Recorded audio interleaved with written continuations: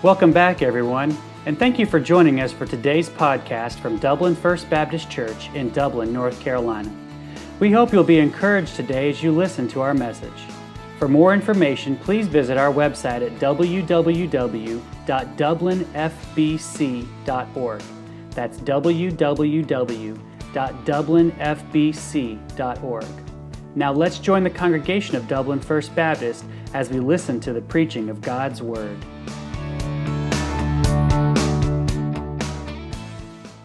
And I'll ask you to turn a few pages over to the book of 2 Timothy this morning. 2 Timothy, and we're going to look at chapter 2, verses 11 to 13. As I mentioned earlier, this Sunday is so special and unique, even the order of service.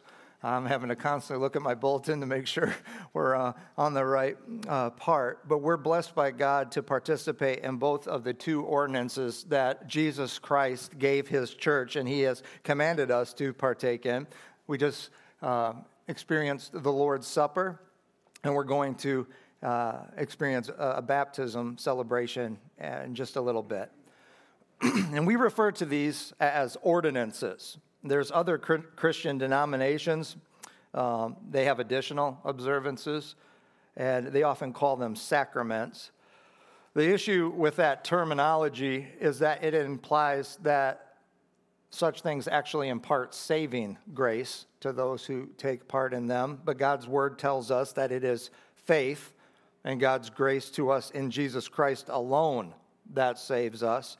And so this is why we choose to refer to these two forms of worship that God ordains for the church to participate in. We call them ordinances. They do impart grace to us, not saving grace, but a sustaining grace, as does any obedience to the Lord that we take part in. And on a typical Sunday in worship here, we would join together to pray and to sing and to hear a sermon. And in these two symbols of salvation, all of those elements are present as well, specifically in baptism, in the public declaration to God and to everyone who's present to witness it. The one being saved is declaring that they have trusted in Jesus Christ as their Savior. And so we should all see it as a prayer and a song and a sermon in action.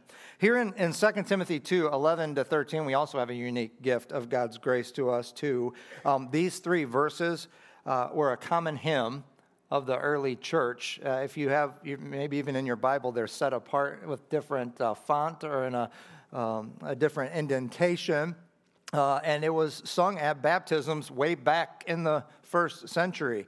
And I'm so glad that God inspired the Apostle Paul to include this in his final epistle before Paul gave his life for Christ and martyrdom. Let's read verses 11 through 13 of 2 Timothy chapter 2. It says, "It is a faithful saying, for if we be dead with him, we shall also live with him. If we suffer, we shall also reign with him. If we deny him, he also will deny us. If we believe not, yet he abideth faithful. He cannot deny himself." Let's pray. Father, thank you so much for this song that the early church used to sing, that you decided was vital enough, important enough for us to hear centuries later, to help us understand what we have in Jesus Christ. And Lord, we might not have the musical score for this song, but I thank you that we have the lyrics, and being that they are the quick, alive, powerful, living Word of God, Lord, I pray that your Holy Spirit would use them this morning just to encourage our hearts. If there's one here who's never trusted you as Savior, Lord, I pray that they would come to faith in the gospel that's presented in this song. Lord, for us who have, I pray that we would claim the promises that you give us here. In Jesus' name, amen.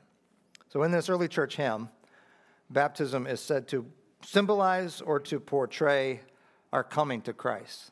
It's really what verse 11 is about. It begins with this phrase, "This as a faithful saying." That's a frequent expression by the Apostle Paul, especially when God uses him to draw our attention to some doctrine of vital importance to the Christian's life. And then the remainder of verse 11 begins this early Christian hymn celebrating baptism and the salvation that we have in Jesus Christ. And we find 4 poetic couplets that are here. The first one is, "If we be dead with him, we shall also live with him." And that's exactly what the biblical format, baptism by immersion, portrays. It pictures our death and burial with Jesus Christ, that we, by faith, have died with him. It's a picture of Christ's sacrificial death and burial. In Romans 6, God tells us through the Apostle Paul that coming to faith in Jesus Christ is a union with the death of Christ. Our old self, our old sinful nature has died. It has been crucified by faith in union with Jesus Christ. Romans 6:2 describes the one who has trusted in Jesus as their Savior as having died to sin and as having been buried with Christ through baptism. It also describes us as having experienced what Jesus did after. It says that just as Christ was raised from the dead by the glory of the Father, even so we should walk in newness of life. And again, you don't stay under the water, you come up, picturing the resurrection of Christ and the resurrection that Christ promises. There's an identification with that second part here in this verse 11 couplet. We haven't just died to sin's penalty or to its power over our life through faith in Christ. We have also risen to new life in Jesus. We've risen to eternal life with Christ. If we be dead with him, we shall also live with him. New life in Christ now. That's what this pictures. Eternal life with Christ when God calls us home or when he returns for us. Baptism is a beautiful portrayal of our coming to Christ. It's a symbol of the salvation in Christ that has already occurred in the life of the one who is being baptized. They've trusted in Christ as Savior. Now, this baptism song here in 2 Timothy 2 and the ordinance of baptism, it also communicates our commitment to Christ. Verse 12 talks about that. The next 2 couplets correlate to the Christians continuing in Jesus Christ, their commitment to Christ. It says, first of all, if we suffer, we shall also reign with him. And Jesus promised the one who comes to him and follows him nothing less. Will there be suffering as a Christian? Christ's message to his disciples. In John 16:33, "These things have I spoken unto you, that in me you might have peace. In this world you will have tribulation. But be of good cheer, because I have overcome the world."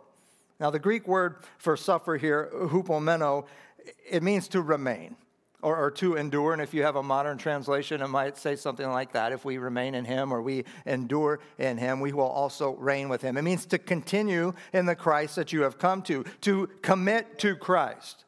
And baptism is a public identification and declaration that this commitment to live for Christ is the heartfelt intent of each person who's being baptized. The one who has truly trusted in Christ as their Savior, they will persevere. They will persevere to the end. They will endure. They will continue in Christ in a commitment to Christ. And the end is the reward of reigning with him. That's what we're promised here. If we suffer, we shall also reign with him. You know, to the church in Smyrna, if you go to Revelation chapter 2, verse 10, not just to them, but to us here at Dublin, the message is for us as well. It records this promise from Christ himself. And it was to a church that had experienced tribulation and poverty, and they were enduring suffering. They were continuing in a commitment to Jesus Christ. Jesus says this, "Fear none of those things which thou shalt suffer. Be faithful unto death, and I'll give thee a crown of life." And to the church of Thyatira, and to us here at Dublin as well, Jesus says in Revelation 2:26, "To him who overcometh and keepeth my works unto the end, to him will I give power over the nations. We shall also reign with him." Even to that church of Laodicea, you know, the one Jesus describes as lukewarm, unpleasing to him. The promise of Christ in Revelation 3:21, for those few there who would continue in their commitment to Christ. Jesus says, to him that overcometh, I will grant to sit with me on my throne, even as I also overcame, and I'm set down with my Father in his throne. So yes, if we suffer with him, if we endure in him, if we continue in our commitment to him, we shall also reign with him. And then verse 12 ends with a warning to those who won't or who don't remain in him. And these are those who have never truly come to Christ, because those who have do endure. They do continue in Christ. It's evidenced by their not continuing in Christ. And the message there is, if we deny him, he also will deny us. Now, these deniers are not present here being baptized this morning. I mean, it's quite the opposite. We have a total of 5 young people who have come to Christ. They've made that profession of faith. They're identifying with him. They are claiming Christ before you all as their Lord and Savior. We witnessed 5 young people who are publicly coming before you today proclaiming their own coming to Christ and their intent to be committed to Christ. That they will suffer with him. They will endure in him. So that one coming day they can reign under him and with all others who have come and committed their lives to Christ. Finally, this baptism song and the Christian being baptized celebrates our certainty in Christ. Verse 13. If we believe not, yet he abideth faithful. He cannot deny himself. Can I just tell you how beyond thankful I am that God pours out his grace to us as followers of Jesus in this final couplet that we find in verse 13. If we believe not, yet he abideth faithful, because he cannot deny himself. Literally in the Greek, if we believe not is, if we are apostumen, if we are faithless. And I have never met a Christian that doesn't describe at some level or to some degree. At some point or other in their lives, their faith, they're forsaking all, I trust him. It can get shaky. Not of their trust in the person and work of Christ alone for their salvation from sin and death. No, but their faith, their trust in God at some other level wanes. And maybe it's in some temptation, or there's some stronghold of sin that they're battling in their life, or some tragedy or tribulation. It aggressively attacks the believer, and their faith in God can become less than it should be. Now, have they lost their salvation? No. Has God forsaken them out of indignation for believing not, for being faithless? No. Reread and bask in the great grace at the end of this last hymn couplet. He abideth faithful. Thank you, Jesus. Because sometimes my faith is less. Oftentimes I am not faithful, but God is. Amen. He is. And his faithfulness, I'm thankful for that. But then it's given an exclamation point here at the very end of this verse. Because he cannot deny himself. Do you realize the significance of that statement? That assures the one who has come to Christ and has committed their lives to Christ of the certainty that they have in Jesus Christ, that they're forever kept by Christ. He cannot deny, and the Greek word means repudiate. He cannot deny himself. So it's a promise from God here that the one who has come to Christ in faith and has committed themselves to Christ, that they are God's child. He cannot deny himself. If you are truly God's child, you cannot ever become something other than God's child. And we're celebrating the baptism of 5, I'm going to use the term young ones today. At least 3 we could categorize as children. I won't do that to Teddy or Tatum. They're young adult, young man, young lady. And please rest assured about what I'm about to say, because I have no specific information, and I don't need any testimonies this morning from those who know them. But I would suppose that there are occasions when they disobey, or they are weak. They disobey their parents or their grandparents. I know, that's hard to believe, so angelic. But let me ask you a question. Even when they are disobedient and weak, do they become in any way less your child or your grandchild? If we believe not, if we are apistumen, if we are faithless, what of God? What of our certainty in Christ? He abideth faithful, because he cannot deny himself. And oh, what power for continued commitment to the Christ we have come to for salvation lies within that last hymn couplet right there. That if or when my faith has been less, his hasn't. His hasn't. He abides faithful.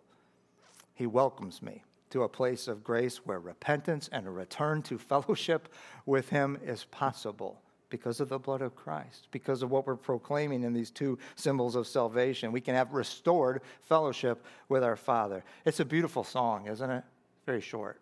I'd love to, Tommy, maybe I need to commission you to make some music for this so that we can sing it.